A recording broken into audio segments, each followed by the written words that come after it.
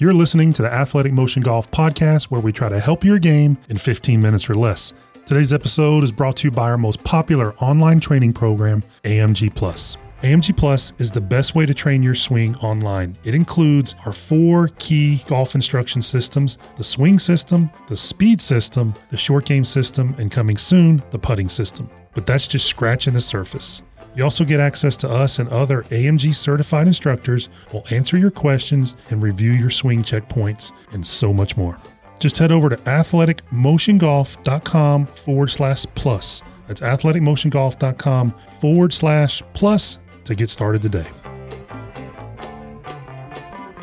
One of the most common questions, Sean, we get at the end of lessons is, okay, what should I work on when I practice? I can practice an hour a week, or I can practice an hour a day, whatever the case may be. What should I work on? And without knowing your stats, and that's really the first place to start, is get some stats together so you can see your deficiencies rather than feel your deficiencies, which we're all subject to making poor decisions when we walk off the golf course about what went wrong that round. Right. May have missed a 2-footer on the last hole, but putted great early in the round. So that's not the problem, right? So you want to have that black and white data that you can go off of. But assuming that, where do people need to spend time practicing? Yeah, I've been thinking about this some. It's like number one skill in golf, you have to be able to drive the ball off the tee. If you can't drive the ball, all bets are off. So can't play. It's a great place to start. You know, the cool part about practicing your driver, it's on a flat driving range on a tee, and that's the same situation you get on the golf course. It's the only shot. They're in the putting green are the only similar real world practices. So you can put your alignment sticks down, pick a target, pick the same target, and try to hit the same shot over and over. And we'll just call this like a scoring episode. We're not trying to change your golf swing here. If someone came to me and they're a 100 shooter and they say, hey, if you can get me to shooting 90 in a year or 6 months, I'll give you $1 million. And all you're ever going to do is hit balls and play. You're not going to practice. Right. I'd say, all right, let's figure out a shape with the driver. If it's a 20-yard slice and you know it's coming every time, that's what we're going to hit. Yeah. So same shot every time off the tee. Don't try to work the ball left and right. Tour players have trouble with that. They double cross. I'm amazed at how many 10 to 15 handicappers talk about working the ball both ways. Even like low handicappers. Yeah, even scratch golfers. Like, I'm going to fade this driver off Not the that tee. good. It's like, dude. It's fun, but if we're talking about scoring, you're going to double your misses. Yeah, you are. Hit the same shot over and over again. Get good at that. Get it kind of a shot shape that you trust and can play. And that would probably be number one. And I would also probably get some Dr. Scholl's foot spray and spray the club face because you might not spray paint. Don't do that. Dr. Scholl's powdered foot spray. Yeah. It's really good. You spray it on the face of the driver, hit 5 shots and pay attention to where the ball's hitting the face. And hopefully you've got some kind of pattern, whether it's heel or toe, and maybe you can make a simple adjustment, maybe move a little farther away, move a little closer, and get that more in the sweet spot. And that's an easy way right there to help your game. Hit the ball in the sweet spot and pick it, have a consistent shape with the driver. You kind of know where the ball's going. And, Scott Fawcett's the first person I ever heard say that really all clubs in golf, but especially the driver, it's a shotgun. Mm-hmm. It's not a sniper rifle. No. Right? So if you can stand on the range, like our range at Carterville, I walked it off. It's 60 yards wide. If you can stand there in the middle of the opposite tee and hit all of your drives inside that 60-yard swath width of the driving range, that's what you're going to have to play with. Yeah, you got a good shot at getting the ball. You're not going to hit them all 20 yards or less than that. You're going to use all 60 yards if you hit 20 balls, right? To me, the trick is no double crosses. No double crosses. And those get introduced. You try to draw one on the first hole, and then you got a dog leg right, and you try to fade the next drive. Because everybody's suspect to a double cross. It's just but when you try to work the ball both ways, now you're bringing in 2 double crosses. Well, granted, like Tiger Woods in the heyday was probably working the ball, but Well, that's a good point. A number of tour players, this isn't our opinion, a number of tour players have told us there's about, at any one time, in any one year, there's about 8 sometimes 15 guys, but usually around 8 to 10 guys who under the gun can do it both ways. Just another level, right? Everyone else is trying to master that one shot. Yep. And for you pick what you think is probably more appropriate. But pick the easiest one to hit the most often. Yeah, and that would be the first one.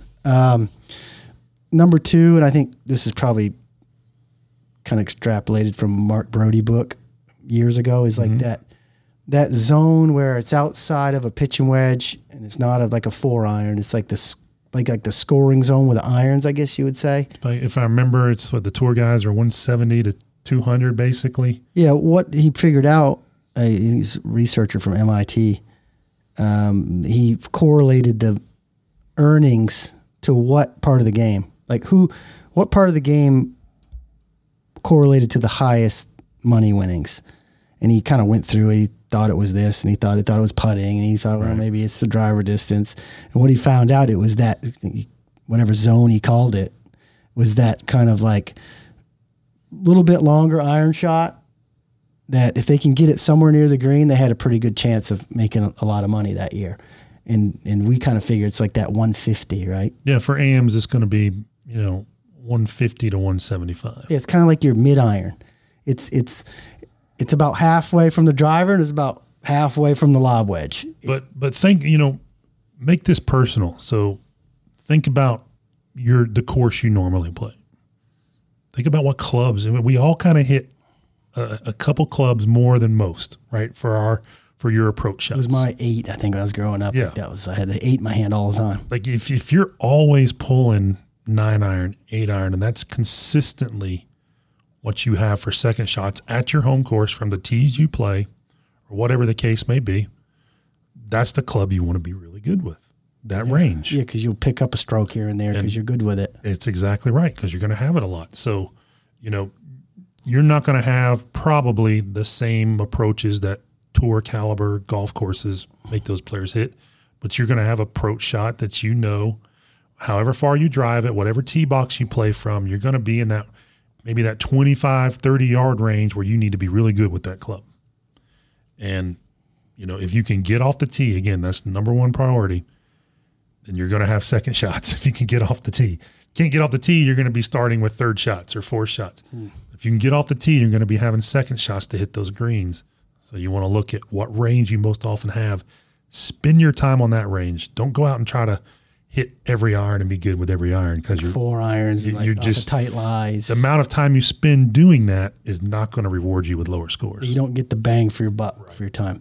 The next one, and we see this a lot with golf schools. We do golf schools every month down in Florida for 4 guys to a time, and part of it's a short game portion of it. And on this one, there's kind of 2 areas. It's like the little 15 yards pitch around the greens with a lob wedge, not a lob shot, just a normal mid-trajectory pitch. Bread and butter wedge shot. Very difficult for people to execute. And it's that shot where a lot of times it's over a bunker. It's over some deep rough. You can't hit the bump. The bump and run, I feel like, that a lot of people can hit that shot pretty well. It's like a putt. It's like a putt basically in the back of your stance. You get that lob wedge in your hand and you got to execute a pretty tight little pitch shot motion. That's when the wheels can fall off. Yeah. I'm thinking of a couple guys. I'm thinking of my dad as one who would rather have that shot in kind of the first cut than he would from a tight lie. Mm-hmm. Right? Because he's more comfortable hitting less loft, right? Because of, you build up that scar tissue. You have a tight lie shot over a bunker or lob wedge, you drop it into the bunker. That kind of stings, and that kind of, and you're mad. You remember that the next time you have a similar shot. Yeah. So, embrace those shots. You set up correctly, and so much of that shot, we're not going to talk about golf swing, but so much of that shot set up, the success of it's going to be determined at setup. Like the golf school is a perfect example. We know when a guy goes to hit that shot, if it's going to be a success or not, before the club gets taken back. It's like, there's no chance here, especially on uneven lies. Like, no, that ain't gonna work. You'd have to be a wizard to make this work. Yeah. And you're probably not going to golf schools if you are a wizard. Yeah. Yeah. Yeah. So that 15-yarder, and now this is kind of another category. We kind of call it distance wedges, but like that 40-yard shot. The no man's land shot. Yeah, we call it no man's land because everybody that comes through these golf schools is like, all right, let's go hit from 40 yards. Oh, wow, this one's I'm terrible. It's like a lot of moaning and groaning on the 40-yarder. Yeah. So that's one too. It's just, set up and then, kind of good swing playing. And the cool part about working on that shot in the 15 to 20-yard pitch, your technique has to get a little bit better. You have to swing it a little more on plane, which is also, by the way, is going to bleed into your other clubs. So your whole game kind of gets better, and you got more confidence in that range, which, your mental state improves. You're not dreading that shot. Yeah. Yeah. Because then, you're going to start laying back for your approach shots on par fives to be out of that number. And then you're going to say, okay, if you and I are playing a wedge game, would you feel more comfortable at 40 yards or 100 yards? 40. 40. Yeah. Dave Pell said it years ago, and he made that exact point. He said, you get a good 40-yard wedge player and a good 100-yard wedge player, it's lights out. It's not even going to be close. Not even going to be close. Or average. It's not even going to be close. You have to be so good from 100 yards to beat the 40-yard. The 40-yard doesn't have to be great to beat a 100-yarder. That's right. It's that much more big. It's that big of a deal to get good at that shot. So that gives you the driver. That gives you a good solid iron shot. And oh, by the way, when you miss irons, you're probably going to miss them more than 2 feet off the green. You probably have this little pitch shot, right? And you're often going to miss them, most often by a large percentage, miss them short. Yep. So the other part of that is on the par fives now, that 40-yard shot, you might stuff one in there and make a birdie, right? Because that's a common par five. Yeah. You play that. You don't miss the green by 40 yards too often on a par four. Like a par five leave. Mm-hmm. And then the very last one here, we'll call this the four, the 4 ways to get bang for your buck with practice. And I got this one from David Thompson. I think he got it from Lauren Roberts. I'd go to these golf clinics with David. He would bring me along, kind of carry his bag sometimes, and watch him do clinics for like Lincoln Financial. He'd do the swings and you do the teaching. Yeah, basically. Yeah. And I remember him saying, if everybody just practiced their 4-footers and their 40-footers, because he goes, I know nobody has a lot of time here. We're all bankers. They were all bankers. It was one of those type deals. Practice your 4-footers and your 40-footers, and the rest of them will be pretty good too. And then that one stuck with me. I was like, you know what? That makes a lot of sense. And if you've limited for time, practice those 2 ranges, and you'll find that your 3 putts get less, speed control gets a little better, and your scores will come down. I'm laughing because golf, we do playing lessons, and a player will be 120 out and hits it to 35, 40 feet, and then a hornet, disgusted that he didn't flag it. Yeah, but that's what you're going to do most often. You're going to hit it to 30 to 40 feet. You're going to have that intermediate putt that you are statistically more likely to 3-putt than 1-putt. Yep. Right, and then you're going to have most of your second putts are going to be somewhere, especially from that distance, are going to be somewhere in that 3 to 5 foot range. So the putting that you're going to have the most deal with is that 4 to 40. It's a brilliant observation. Yeah, and it's like just they're so good at golf, and they've played it for so long. They just figure this stuff out like kind of randomly without a bunch of stats, I feel like. Right. And the more we do it, like I can see us giving these lag putting lessons, and we'll say, hey, on a 40-footer or a lag putt, try to get it within 10% of the length of the putt, and that's a pretty good expectation. Yeah. From 50 feet, try to get it to 5 feet. From 40 feet, try to get inside 4 feet. So it's right on the money on that, the kind of like 10% rule. And if you can work on those, and we've got videos, we've got a short game, so we don't have a putting system yet, but we will. We've got some putting content on YouTube, but again, it comes back to maybe snap a chalk line on the 4-footers. Get used to seeing the ball go in the hole. That's the thing I used to do that helped me the most. I think for lag putting, especially the 40-footers, lay 2 tees down, 2 feet apart. Don't putt to a hole on 40-footers.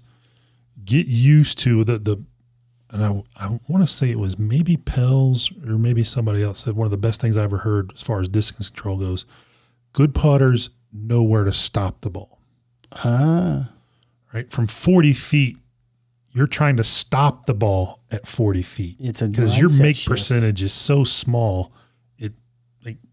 Don't bother putting to a hole. Get used to learning how far the ball rolls.